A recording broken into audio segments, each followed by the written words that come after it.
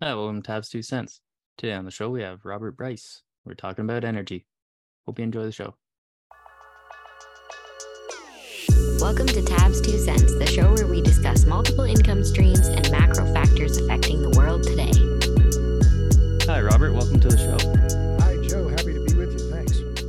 Yeah, of course. My pleasure. I thought we could just start with a brief introduction, who you are and what you're up to. Sure. Well, that's how I tell my guests they have to introduce themselves, which is my custom. So, Robert Bryce, you probably know that already. First things first, I'm a proud father and husband. My wife, Lauren, and I have been together for 40 years, married for 36 and a half, I think. We have three great kids, Mary, Michael, and Jacob. I'm very fortunate in my life. It's to have a great family, great marriage. I'm also an author. I'm a podcaster. I'm a film producer. Written 6 books. The latest is called A Question of Power: Electricity and the Wealth of Nations. I'm the host of the Power Hungry podcast. I produce content of many different kinds. Also, I'm an executive producer of a documentary called Juice: How Electricity Explains the World. And I'm on Substack, as is Doomberg, robertbryce.substack.com. I'm going to say that about 16 more times, Joe. So get people to go to my Substack. I have a piece coming out soon on transmission capacity in the U.S. So I'm making a go of it on Substack like Doomberg is. So how's that? That's awesome. That's great. So you're obviously somebody who's well educated in energy, and I'd like to take the opportunity and just ask you sort of what your thoughts are on the overall energy picture, the macro stuff. Where do you think we're moving, and where do you think we'll kind of be in, let's say, 10 years? Wow. How long do we have? Yeah, I know. It's a big statement to start with, but it'll get Sure. us rolling, I think. No, of course. Well, I will, I guess, start by saying the obvious, which is now we're almost a year since Russia invaded Ukraine. And so I think this is, in fact, it was a year ago this month, February. A lot has changed. And now I will say that Europe's energy crisis began before Putin invaded Ukraine. That is clear. The Europe's economy was in crisis, or your energy economy was in crisis before Putin invaded Ukraine. But I think the last year we've seen a lot of upheaval. That's an understatement in the global energy sector. We've seen a rush back to hydrocarbons, including a boom in the coal market. I haven't checked today, but we talk a lot about the boom in oil and gas prices and how they've gone up, and that's true. They've come back down quite a bit. In particular, here in the U.S., we're looking at nat gas prices under $3 per million BTUs. But what we've seen in the coal market is really unprecedented, where compared to mid 2020, we've seen a 6x increase, roughly 6 to 7x increase in the price of coal into the Asian market, the Newcastle marker. So I haven't checked today, but I know it's over $300. So that's a 6x increase over what we saw in 2020. So I think if I was going to say what we seen broadly in the last couple of years, we've seen the continuing durability of hydrocarbons globally. We're still using roughly 82% of global energy comes from hydrocarbons, getting 5% roughly from oil, from solar and wind together. I see it going in the next 10 years. Hydrocarbons aren't going away, Joe. They are here to stay. And President Biden gave his State of the Union, it was last night. It was kind of a laugh line when he said, well, we're going to need oil for another 10 years. And the whole Republican side of the House and the Senate, they all started laughing. And they were laughing at the president. They weren't laughing with him, because this administration has been arguably the most anti-hydrocarbon administration in American history. And I think that that's without doubt a true statement. But I think in some ways, and I'll just stop with this because I could talk for a long time. We could about, what the outlook is. In many ways, you're in Canada, I'm in Texas.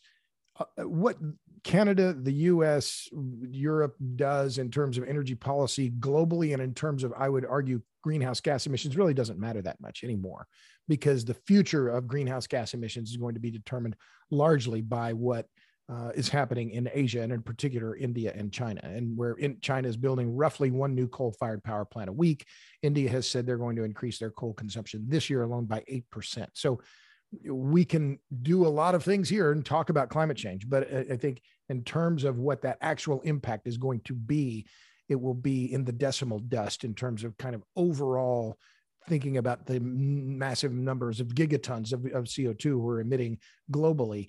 And I think we need a real reality check when it comes to that. So how's that for a summary that maybe was a little bit too long? No, that's great. And take your time with any answer and feel free to ramble.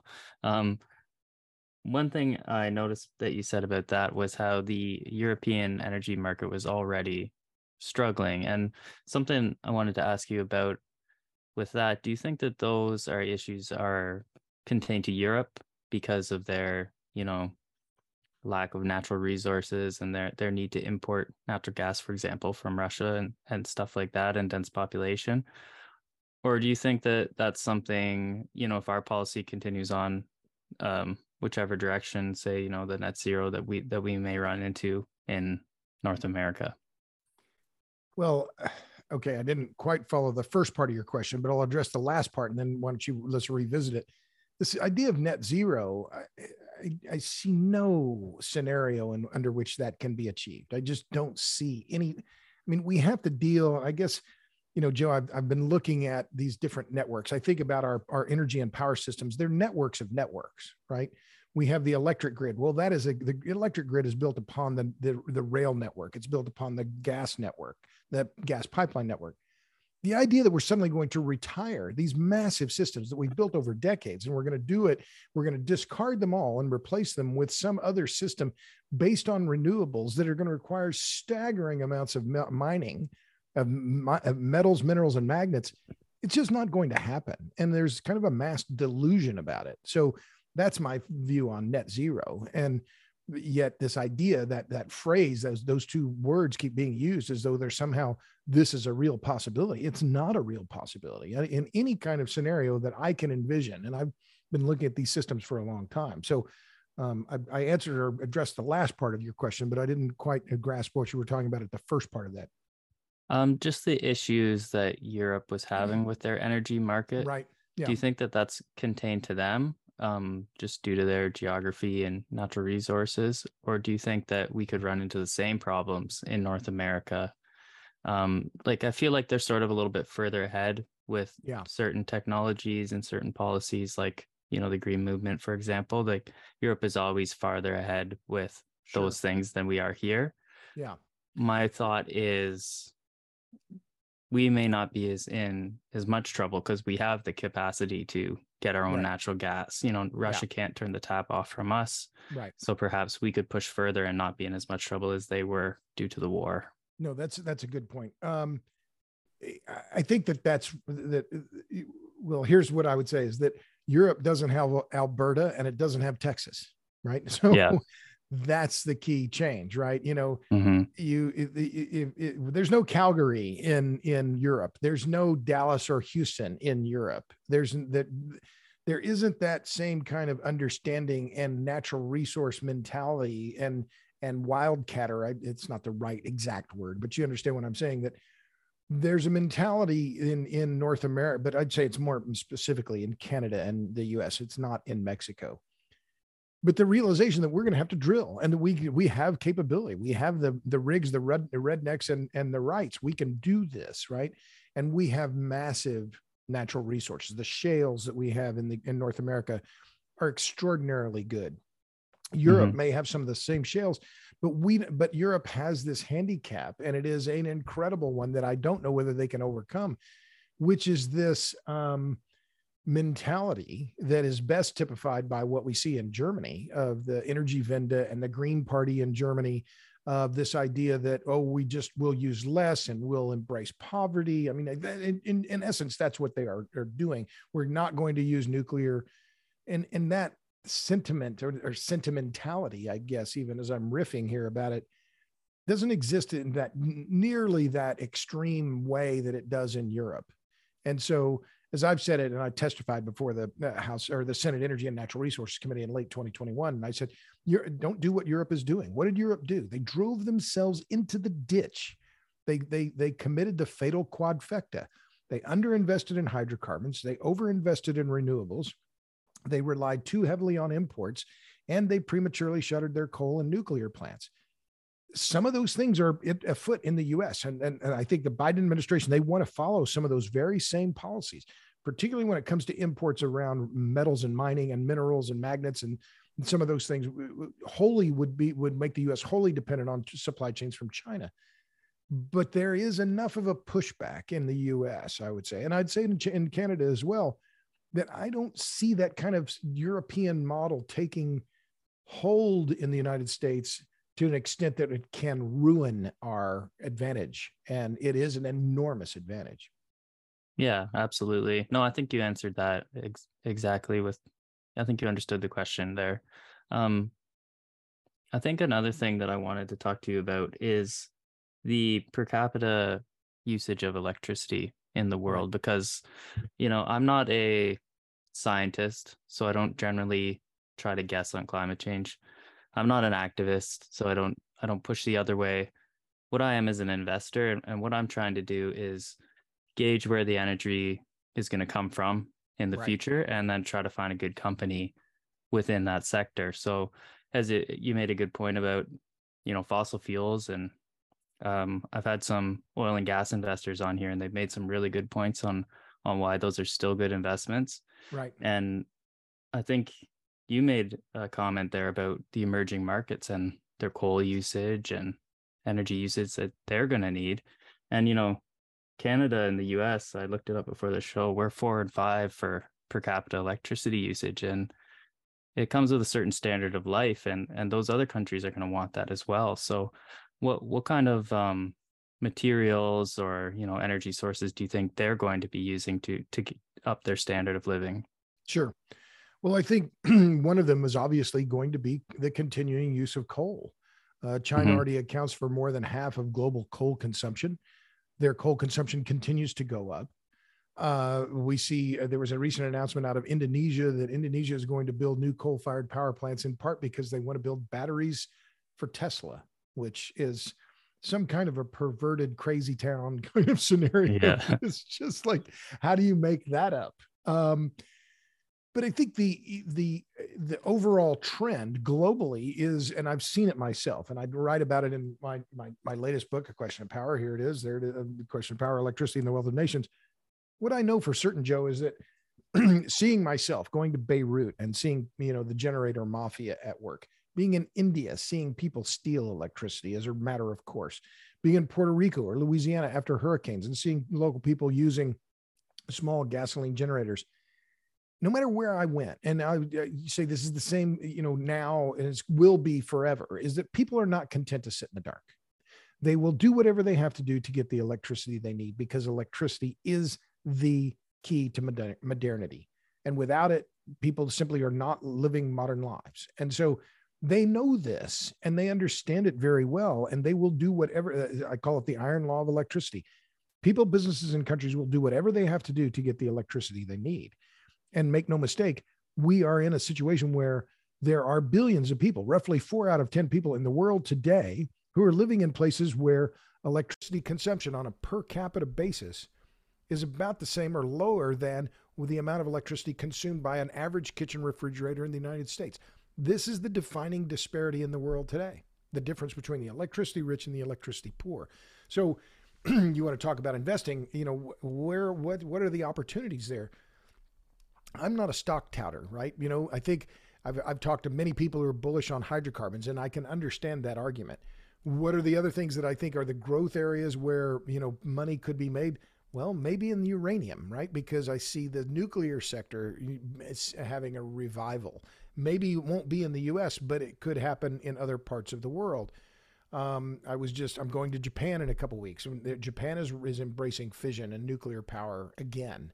Despite Fukushima, despite Hiroshima and Nagasaki, they're going back to nuclear because they have to. So as I think about what are the macro trends and what are the fuels that I would say are the commodities that would be key to this, well, one is going to be base metals, right? Because of this, I think in many cases, wrong-headed idea around the energy transition. What's that going to mean for copper demand? Copper demand is going to go through the roof, right? Because you have to have copper for these things. Same with nickel, cobalt, these other metals that are essential. But I think it may be a play in the uranium market, in the coal market, or maybe in the crude market, or maybe in the refining business. I think there are many areas of the energy sector that they're just not going to go away. And there are very few of these kind of pure plays in solar and wind, but there are a lot of pure plays when it comes to crude production. The Permian Basin in Texas is obviously one area. And there are a lot of companies that are active there that are very profitable and paying big dividends. So there's a ton of optionality. The question is, which script do you believe, right? Which scenario do you believe? And is China, is China's demographics, will China's demographics doom it, and therefore a lot of global energy demand will be then cut if China's demographics are play out like Peter Zeihan and other people are saying. So it's not an easy call. How's that for an understatement of the night? I know, and that's what I love about it. I just find it so interesting, the world of energy. And I think that's a great comment, that people aren't happy to spend their time in the dark. They're going to find electricity, and that's why I like the energy sector, because there's no more, guaranteed growth than in energy, in my opinion. I think it's just going to continually tick up. And of course, one of the most dense energy sources that we have is nuclear. And I actually watched a video that you posted the other day on NuScale, and the loops that they had to go through to get their approval. It was like $500 million and 2,000 pages. And this comes 12,000, Jeff. Sorry, 12,000 pages. It took them 6 years. Their application document was 12,000 pages. It cost them $500 million that they had to pay to the NRC. Their own internal costs were probably another $500 million. And then they put in 2 million. This is the part that still just is gobsmacking or forehead smacking. They added 2 million pages of supporting documents. I mean, how can you possibly assume that you can make it in a regulatory environment when you have such an onerous permitting process? And I think it bodes very badly for the other companies that are trying to come behind NuScale to get their reactors permitted from the NRC. We talked about Doomberg. He's been a guest on your show. He's been a guest on mine. Has a great piece out on Substack today called Nuclear Waste, in which he just says we need to abolish the NRC. Just to abolish it. It's an anti-nuclear agency, and I think that's about the correct assessment. And to me, that suggests that nuclear power is likely going to succeed overseas before it succeeds here in the U.S. In Canada, you've got a different story, particularly in Ontario, where Ontario Power Generation has kind of gotten the gospel. They've kind of had a come to Jesus meeting, and they're going to refurbish Pickering. I think some of that is due to the pressure that my friend Chris Kiefer put on them. And he'd be a great guy to have on your podcast, by the way. But, the success of nuclear is going to be very varied around the world. And which countries are going to be the ones that are able to lead in the renaissance of nuclear is still an open question. Yeah, and the reason I bring up NuScale is because it's actually a company, it's a public company. The ticker is SMR if anybody's interested. Right. And it's one that I looked at because I believe in small modular reactors. I think that they have a ton of potential. Yeah. And what I wasn't aware of was the enormous moat that you just described for nuclear companies to try to, start a new endeavor in the right. US. I just wonder, I feel like there's more to the story. I thought you could maybe talk a little bit about the NRC, just so I can kind of understand what's going on in that industry in the US a little bit further. Sure. Well, I'll just add a couple quick thoughts about, you mentioned NuScale, and it is interesting. They went public last year. Their market cap today is about $2.3 billion. And this company has made no money, right? But there's a lot of promise. And I think you made a good point that now there's a moat, right? That they have built a moat behind them, that they're the only ones that have a permit to build an SMR now, or design approval. The other company, though, is GE Hitachi, who, as you may know, they have permission to, now they're going to be the first SMR builder in Canada. And that project has begun construction, which means they're miles ahead of NuScale. I don't know how you play that GE Hitachi BWRX 300 play. I don't know if there's a pure play on that, whether or which part of GE owns that. I haven't looked at that. The other company that is planning to go public this year in the US is X Energy. I think they're going to go public in May, was what I understood. And X Energy to me is very interesting in for a couple of reasons. One is that it's a gas cooled reactor. And so that technology is intriguing on a lot of different levels because it's a different chemistry and they have a higher output heat. And so they have some advantage just in terms of that enthalpic efficiency, I think is the term of art, where you have higher outlet temperature of 700 C or so, you can create more power. And that's very agreeable outlet temperature for petrochemicals. And so X Energy has an agreement with Dow Chemical or Dow to put one of their reactors in one of their Gulf Coast petrochemical plants. So to me, as I think about, well, what's the landscape already and how it's being defined by these SMR companies, X Energy is in some ways more intriguing than NuScale because they are able to play in an industrial heat application as well as for electricity. So GE, Hitachi, X Energy, NuScale, and then the other one is Rolls-Royce. And this is the British company, and they have said they're going to deploy an SMR. The power density, as I calculated, is about 10,000 watts per square meter, which is just fantastic. And Rolls-Royce is a very well-known and well-respected industrial company. They build nuclear reactors for the British Navy. They build, aircraft engines by the dozens.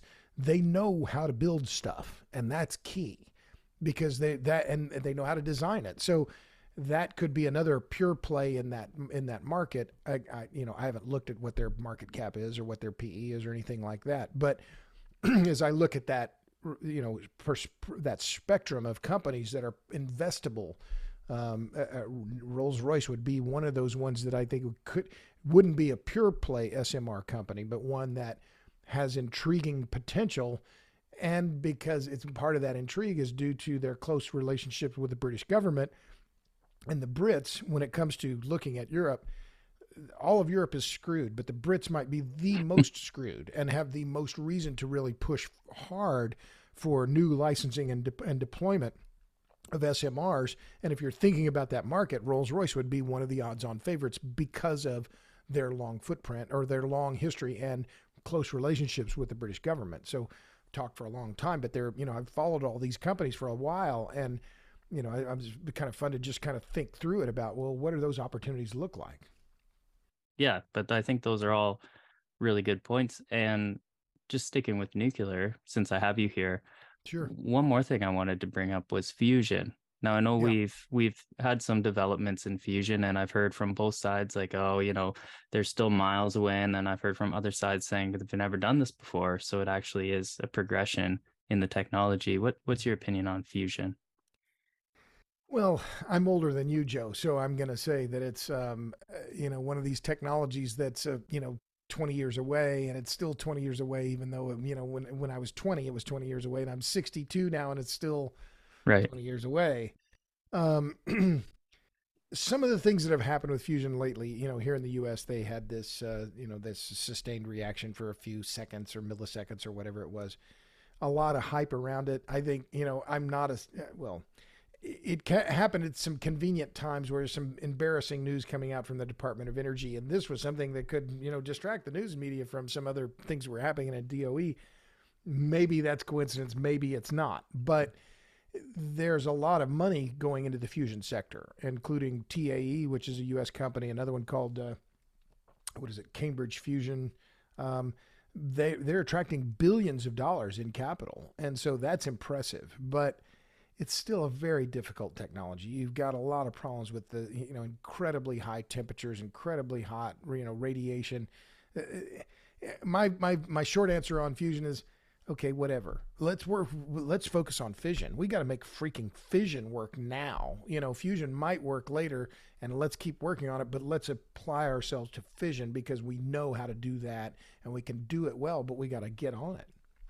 Yeah, I agree. I think that if we came out with fission technology today, it would be much more applauded than it currently is.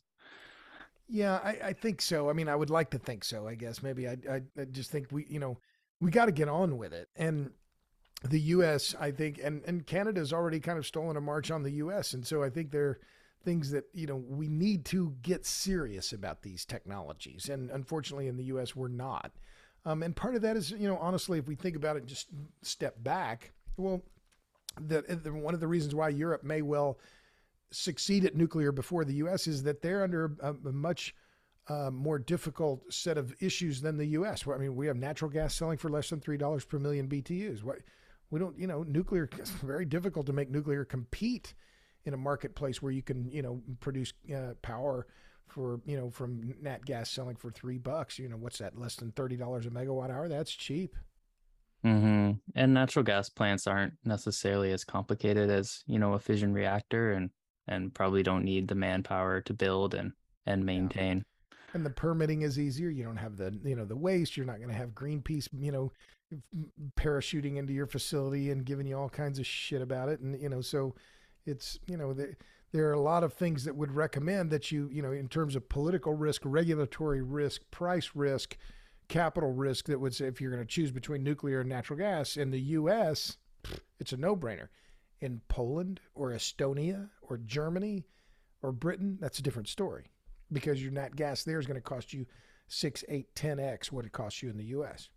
Yeah, absolutely. It's a bit of a tougher sell. And the thing with that too is, as we progress forward, let's say we got fusion tomorrow and everybody had as much power as they. That won't happen. By That the way, won't it's not going to happen, be but tomorrow or the day after tomorrow. I know. I But mean, hypothetically, even under the most rosy scenarios, you're talking 15 to 20 years, and then you're going to have one or two of these projects.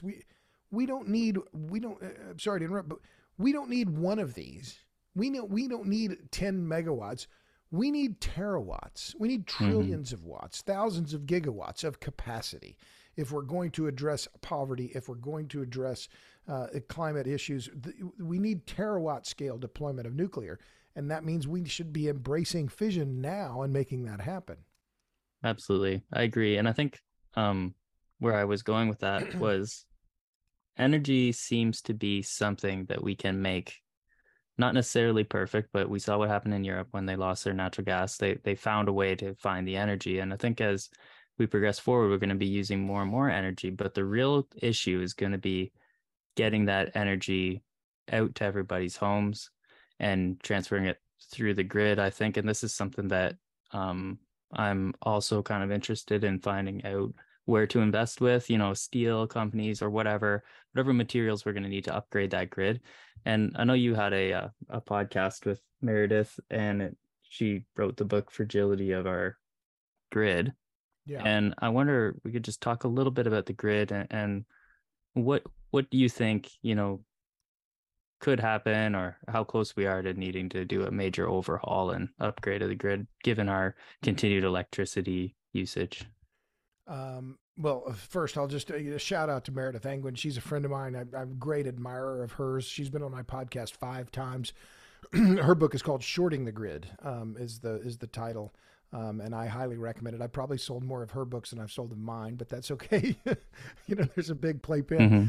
Also, I just want to interject here. Rolls-Royce, it trades on the London Exchange, the LSE, under the ticker RR, and the ADR is RYCEY. And so the Rolls-Royce SMR is apparently, I don't know whether they've spun that off, but Rolls-Royce, Rolls-Royce Group is going to have a controlling interest in the SMR part of that. And so they've gotten, I'm just looking at a 2021 announcement here that BNF, which is a British company, is investing in that, as so is Exelon, which is the U.S. company, is investing in Rolls-Royce SMR technology. So that's a quick aside. Now I've diverted myself, but I went on a tangent there, Joe, and I forgot what your question was. I was just asking about the grid upgrades. Oh, right. And where how close we are to needing those, and where do you think they'll need them first, and how might they decide to upgrade those grids? Sure. Well, a couple things. First is, and this is data I haven't published yet, but I just got it from a friend of mine, Matt Brandrup, who's with the Rural Electric Supply Corporation. He's based in Wisconsin, and he has new data on the kit that is needed for the grid, right? Transformers, wires, poles, lightning arresters, pads, all of these things, distribution transformers. In 2022, the inflation rate for all of that stuff across the board, for all of those things that Resco is supplying, went up 18% in 1 year. Mm-hmm. So you're seeing massive cost inflation across the board for all of the stuff that is needed to move the electrons from the generators to the consumers. And that's key, because this talk about, oh, we're going to harden the grid, we're going to upgrade the grid, we're going to expand the grid. Really? Well, guess what? You're facing inflationary pressures that are staggering. And further, the supply chains are strained on the commodities that are needed here, particularly the transformers, in which they simply, the suppliers can't keep pace with demand. So that's one set of issues around. One is the availability, second is the cost. But then there's these other claims, and they're made all the time. And I just finished a piece for Substack. I'm going to publish it 4 a.m. tomorrow, called Out of Transmission, or I'm sorry, I forgot my title on I have to look it up here. Out of Transmission. And the subtitle is, want to double the size of our transmission grid at current growth rates, and it'll only take about 140 years. You know, this claim that we're going to make these massive expansions to our electric grid and that we'll double the size of the grid to accommodate these renewables. Well, this doesn't account for any of the what is actually happening in the physical world and the constraints on the build out of the grid, and the fact that people all over the country, in fact, all over the world, don't want these big projects built in their neighborhoods. They don't want these massive 200-foot pylons built in their backyards. And so that is one of the key constraints. And so when you look at the growth rate of the grid over a multi-year period, we're only expanding at 1,700 miles a year for all interstate and intrastate. The idea that we're going to double it and do it in a couple decades, it's just pure, I know we're on a podcast, so I'm going to use the word bullshit. It's just plain bullshit. And these academics and bureaucrats, and they put out these studies with no understanding, even a thought given to how this will actually happen in the physical world. They have great models and fancy models, and our model says we can do it. Well, congratulations for you and your model. It's bullshit, because you're not looking at what is happening on the first principles. Where are you going to put it? And so we're being diluted in many cases by these claims that we're just going to make this big expansion. It's just not going to happen. Yeah, and these are some of the topics that I like to discuss, because if they can't expand the grid, as they say they're going to, what are the alternatives? Like, I know, with the intermittency of renewable energy, perhaps it could be more energy storage, and, maybe that's a solution, or what other solutions may come up, in your opinion, that maybe people haven't thought of because they're just assuming the grid will be ready? Well, again, this takes us back to the metals, minerals, and magnets. And I'm interviewing on my podcast a guy named Siddharth Kara. I've got his book, in fact, here. It's, I'm having him on in a couple of days, and I need to read it. It's called Cobalt Red: How the Blood of the Congo Powers Our Lives. He went to the Congo and went and looked at how cobalt mining is happening in the Democratic Republic of Congo.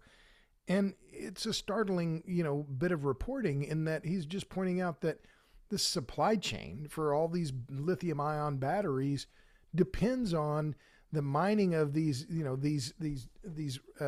elements that involve, in some cases, really slave labor. And the same with solar panels from China. And you see in the U.S., the solar market is going through conniptions because of so many shipments are being seized by the border police because of the Uyghur the Uyghur Forced Labor Prevention Act. And so, this idea, we're going to use solar. Okay, well, fine. How much slave labor is it okay for you to have in your solar panels? What percentage do you think is okay? I think the right answer is 0. And yet this has been something that's been normalized, and the solar industry has tried to ignore it. And, we don't really, it's not a real problem. No, it is a real problem. So I guess the short answer, Joe, and I've given you a long kind of a sermon here, but there's nothing new under the sun. These problems are not new. How our energy and power networks have developed over decades because of the very basic physics: power density, energy density, cost, and scale. Why do they look the way they are? Why are we using these fuels that we're using? Because they can provide the enormous amount of energy we demand at prices we can afford. That's why. And so I just, everybody says, oh, well, we'll work on innovation. That's kind of Bjorn Lomborg's thing. We'll work on innovation. Like, nobody's thought of this before. It's like, these are not new problems. Yeah, for sure. Yeah, and it's, I've had this discussion before actually, talking about ESG because, sometimes certain products like solar panels, for example, they meet the E criteria, but once you get into the social and you get into some of the governance and, some of the sketchy things that could be happening far away and out of sight, they don't necessarily fit the bill. So the discussion sort of went in the direction where they were getting certain ESG rated bonds and financing. But, I thought perhaps, and I'm not overly educated on this, I'm just looking at it from the outside in, but I thought perhaps maybe some of that funding would get cut out once they started to discover what was going on with the cobalt thing and the Sure. years and stuff like that. Well, my line on ESG is that the E stands for emissions and the S and G are silent. I mean, it's just, and I think that it's kind of a joke line, but it really isn't. That when it comes to ESG, the carbon content issue is really the only thing that matters. And the rest of this social and governance thing is just being tossed overboard. And I think it's really deeply dangerous. I think ESG is a cancer on capitalism. You're putting an unaccountable group of people who are not, what are their criteria? How transparent is it? No one knows. And I had one guest on my podcast, this is more than a year ago now, Joe Kraft, CEO and one of the founders of a company called Alliance Resource Partners, the second largest coal miner in the eastern U.S. They had half of their banks and their revolving line of credit pull out because of ESG. He's a coal producer. I mean, what he's doing is it's not illegal. It's not immoral. It's not even fattening. And yet his banks are saying we're out. Now he's found other banks to, back him, but there are other hydrocarbon producers out of Colorado, elsewhere, where banks are saying, we're not going to fund you. We're not going to do anything for you, go away. And I think this is deeply dangerous because, again, there's no accountability. There's no transparency. It's instead a kind of a mob rule around these issues that are the most important commodities in our economy. And yet we're going to fence them off because of some vague ideas around how our companies should be run. Yeah, and this is an issue that comes up in Canada as well, right? Because Canadian policy is, I would say, closer to Europe in the sense that we try to reduce emissions and we regulate our oil and gas sector very heavily because of that. And, they still survive because they're great businesses. But as a result, the product that we provide to the world on an ESG scale, for example, should be very high. Yet there's still growth in other places. And Canada still buys oil from other countries. And we're kind of like, why aren't we using our own oil instead of getting them from those unregulated places when we know what our emissions are and we don't necessarily know what theirs are, like Russia, for example. Sure. And, it's just tough to see that happen globally sometimes when we know what we're doing here. And, then it's, doesn't go both ways necessarily. Yeah. Well, in the Russia question, to step back and think about, okay, well, what, you come at this from an investing standpoint. And of course, I'm an old guy now and I'm thinking about, well, will I be able to retire? What makes sense? Where does a smart guy put his money? And I can see talk about oil, the world's most important commodity. I mean, let's be clear. Well, where is it going? Is it going to continue to fall in price because we're going to see slowing demand and slower economic growth? Or is the disappearance of Russia? I've heard this scenario. In fact, I heard it just yesterday or the day before. Well, Schlumberger's pulled out of Russia. Halliburton's pulled out. ExxonMobil is out at Sakhalin. The Russians, they are not technocrats. They're not very well educated. They don't have a good technical class or technical universities to generate their own class of petroleum engineers and others that are going to be clever enough to make their systems work. So does that mean their 2, 3, 4, 5, 6 million barrels a day then goes away? And then that gives more power. The scenario that was painted for me by a guy out of Houston who's a very savvy guy, been in the energy business his whole career. Well, this is all great for the Saudis. It gives the Saudis more leverage. Nobody is celebrating more Putin's problems than the Saudis because it gives them more leverage in the global marketplace. So that may be true, but in a market where the marginal barrel determines the price, is that loss of that Russian crude over time going to then mean higher oil prices? Well, maybe. I'm not smart enough to know, but I do know that if I look at just the numbers and I look at some of the companies that are, big in the Permian Basin, some of them are paying double-digit percentage dividends and their price to earnings ratios are less than 10. I mean, you've got a dividend that pays more than their PE. I mean, that's pretty impressive. I mean, if you're just looking at it from a pure dollars, saying, well, where would I put my money? But is that dividend sustainable? I don't know. Yeah, there's a lot of interesting things going on with oil at the moment. For one, much like you mentioned with the grid, the inflation and the price of, upgrading the grid, it's happening in the oil sector as well. So it's harder to put new rigs on because they cost money. And also it's harder to get more materials to start those. And, the workforce is lacking. There's fewer skilled workers. Yeah. Companies are pushing back against the government who are telling them to grow. They're saying we're not going to because you're pushing the opposite direction and saying you don't need our products. So they're doing, buybacks and dividend increases rather than growing their rig count. And it's just, it's a crazy world. And just sticking with the Russian invasion of Ukraine for a second, what do you think that is going to, there's only a couple ways this can go, so there can be peace, like the war can stop, the war can escalate, it can move into a global affair, or it can just drag on like some of these, Syrian or Iraqi wars. Right. And that's basically, the only options that we have. And what do you think is going to happen to the global energy markets as a result of this war, depending on, varying outcomes, obviously, and nobody can predict that.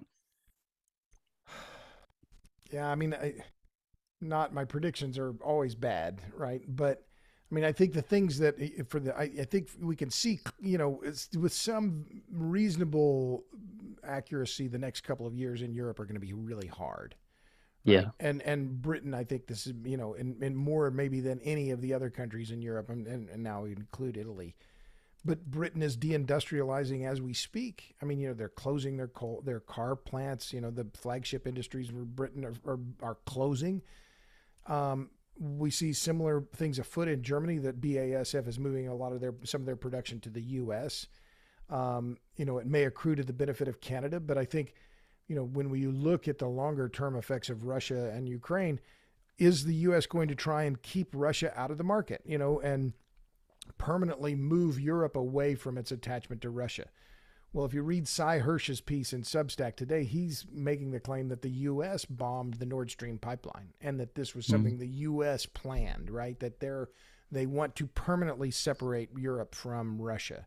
Well, if that's the case, then those Russian molecules, whether it's oil or natural gas, that's going to be more difficult or more expensive for the Europeans. Now, it's going to be great for companies or entities like the Saudis who can import Russian oil, burn it in their power plants, and then export their own oil to Europe and saying, see, hey, here's our, so it's kind of this, money laundering or oil laundering system. But this disruption, it's going to be hard to say what the longer term impacts will be, except that I think it's the other thing that's clear is that the U.S. LNG market, the maturation of it and how quickly it's happened has been remarkable. I mean, it wasn't only just 6 years ago or so that we were exporting our first cargoes of LNG, and now we're one of the biggest LNG exporters on the planet. And so by the end of 2025, we're going to be exporting 20 billion cubic feet a day. I mean, that's a massive number. A fifth of the production in the U.S. is going to be going into the international marketplace. So I think what are the mega trends? More demand for electricity, the internationalization of natural gas, particularly gas from the U.S., and then I think it's going to be the continuing, interdependence globally on hydrocarbon molecules of all kinds, including refined products and crude. That market has been international for a long time, but I think it just simply that after the Russian invasion, I think countries like India are going to play a bigger role with their refining capacity. The U.S. market is going to continue to be one of the biggest because we're such a wealthy country and we have 280 million vehicles. So, we're not going to run them on quinoa. We need gasoline and diesel fuel and jet fuel. And so those things, I think those trends are going to be, those mega trends are going to continue because the system is so big. We can't change anything else in anything like the near term. And by that, I mean 10 to 20 years. Yeah, and Russian oil, it would be interesting to know what, the people with power are thinking, because Russian oil, when it slowed down, when production slowed down, they had to release the SPR to bring crude oil into check, and I don't think they necessarily wanted to do that. But that was a political ploy by Biden that, he accomplished a couple things. One was he brought the price of gasoline in the U.S. down, right, by selling SPR oil that he'd bought on the cheap and selling it, or they didn't get it. It wasn't a good deal for the U.S. consumer. But he also had the effect of screwing the American domestic producers, right? Because it's like, well, you add 1 million barrels a day into the marketplace and you're the government. Well, that's 1 million barrels that then the independents can't sell. So it achieved kind of two different things that were good for Biden. It's like, okay, well, I'm going to, screw the oil companies twice, so I'm going to screw them on the price and I'm going to screw them on their market. And because I can do it before the midterm election. So the SPR thing to me is just painful because I think it's that it was not designed for price arbitrage for politicians. It was designed solely for a crisis times.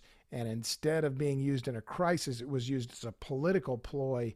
And I just thought that was just wrong. I understand the politics of it, but it's just, I think it shows the corruption of our how politicians in our country think about energy more broadly. And I use that corruption word very advisedly, but I think it's just indicative of how craven a lot of the policy is when it comes to these kinds of issues. Yeah, and politics are a whole nother world. It's it's its own being, and it's sometimes very difficult to have a discussion on politics without getting kind of heated in either direction. I find it's kind of a trigger at times.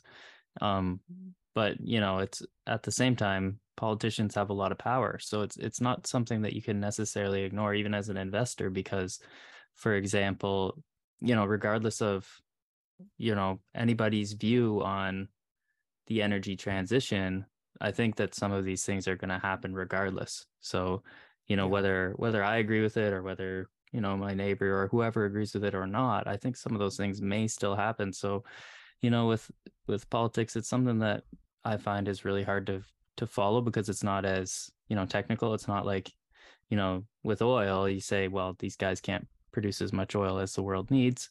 With politics, it's hard to follow because they kind of just go with whatever seems to be happening. Right. So let me ask you, I mean, you've been interviewing me. So you said you're investor focused. Well, so what makes sense to you? I ask this of a lot of people I talk to. What makes sense to you as an investment strategy? What stocks or what, give me your pitch on what your narrative is. Sure. Yeah. The entire reason that I initially started with a blog, and the reason I did that was because I saw that there was a gap in the information available on carbon credits. And for me, carbon credits were very interesting because it's a way for an oil company or somebody who has a large emission output to reduce their carbon by offsetting right with a project, right? So, you have, 1,000 tons of carbon, you can offset 500 if you plant 500 trees kind of thing. So for me, my view on carbon credits is I agree with you. I think that the transition is going to be much slower than people think. And I think that fossil fuels are going to be around a lot longer. But I also think that politicians are going to push it in the direction that they want regardless. So they're going to say, Right. you need to cut your emissions no matter what. And they're going to say, it's not doable.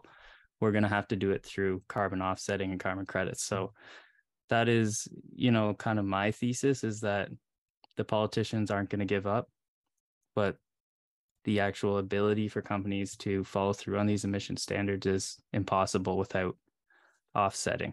Right. So What do you think about that thesis? You want my take on the carbon credits thing? The whole Sure. Yeah.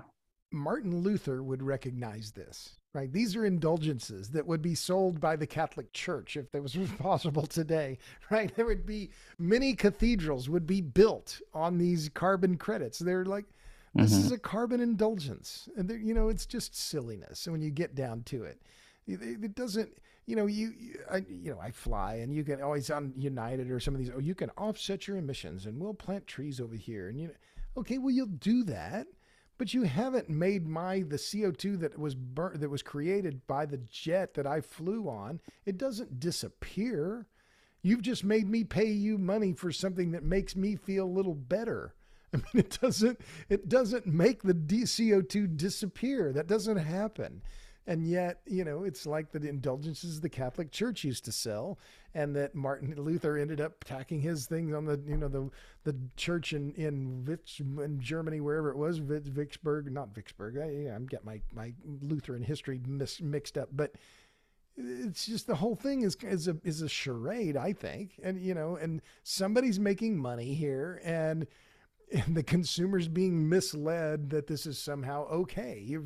We've absolved you of your carbon sin. Go on your way and do no repent. I mean, it's just the whole thing. It just, I mean, it really is almost beyond caricature.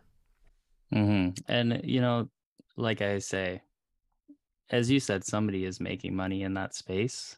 Yeah. Like I'm not a scientist, but I do know that if the regulatory framework says that they need to have this many, emissions, and they can't achieve that because it's not possible, and they allow them to offset it through this measure, I think that there's some opportunity there. And for me, it's all about the dollars. I'm not focused on, to be honest, I don't think I have the technical education to know whether these things work or not. I just want to follow what I think could be a good investment. But I thought I could ask you, because you're obviously more in tune with politics, and especially in the States, me being a Canadian, do you think that the politicians are going to continue this trend of energy transition and greening the economy, a green economy, low carbon economy?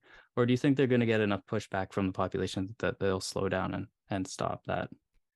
Well, okay, so I'll answer it this way, Joe. I think that energy is the perfect thing to demagogue about, or about which to be a demagogue, right? So you heard the State of the Union, President Biden slamming the oil companies. Oh, these ridiculous profits that they're making, and oh, well, they should be responsible corporations and they should be drilling more. Okay, well, wait a minute.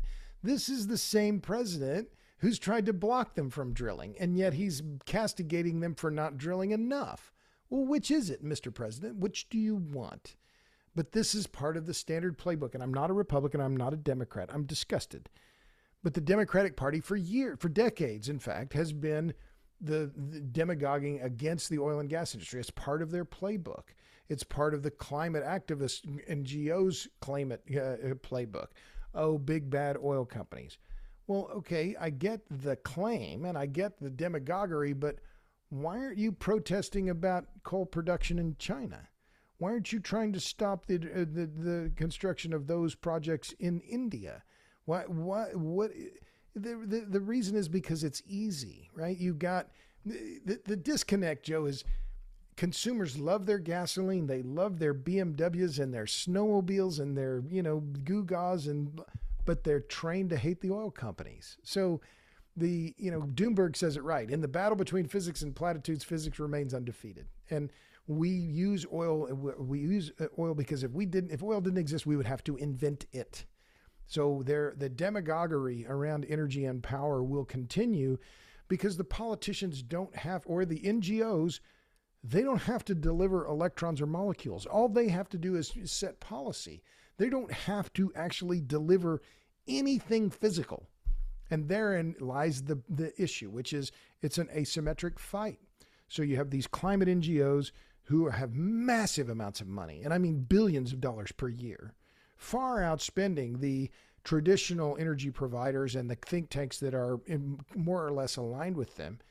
And so it's just not a fair fight. And the policy NGOs, they win by passing a policy. They don't have to deliver anything physical. Whereas the traditional producers, and by that I mean the nuclear industry, the traditional oil and gas companies, and even the utilities, they have to deliver those electrons and molecules. And if they don't, the politicians can say, you MFs, right? You're not doing what you're supposed to do. It's all your fault. And they can demagogue then against not just the industry itself, against the individual companies such as ExxonMobil, Chevron, or you name it. Yeah, energy is just such a big topic, and it's so easy to dilute it down to like oversimplify it. I think, it's so easy to just go out there and say we need to, cut emissions and still have power. And it's like, well, there's all those things we just talked about. There's the grid, there's where's the materials come from, there's inflation, there's all of these things surrounding, there's global political issues, there's the Saudi power, US China relations going on, and it's just such a big crazy world. But I mean, I know this is kind of your thing, so I think we can probably end it there if you want to give people an opportunity to find more of your content, because like as I say, there's so much more to the energy world than we've discussed today, and I know you cover a lot of those topics, so I just want to give you the opportunity to advertise your product a little bit, your content. You bet. Well, thanks, Joe. So yeah, quickly, robertbryce.substack.com. I'm making really putting a lot of focus onto Substack because I think it's a really important platform, and my friend Doomberg has been very encouraging, and Doomberg I know has been on your podcast, Joe, so I'm following Doomberg's lead. I'm easy to find on the interweb. robertbryce.com is my website. We didn't talk about the Renewable Rejection Database, which is a project I've been working on now for more than 8 years, cataloging the rejections of wind and solar projects and restrictions on wind and solar projects.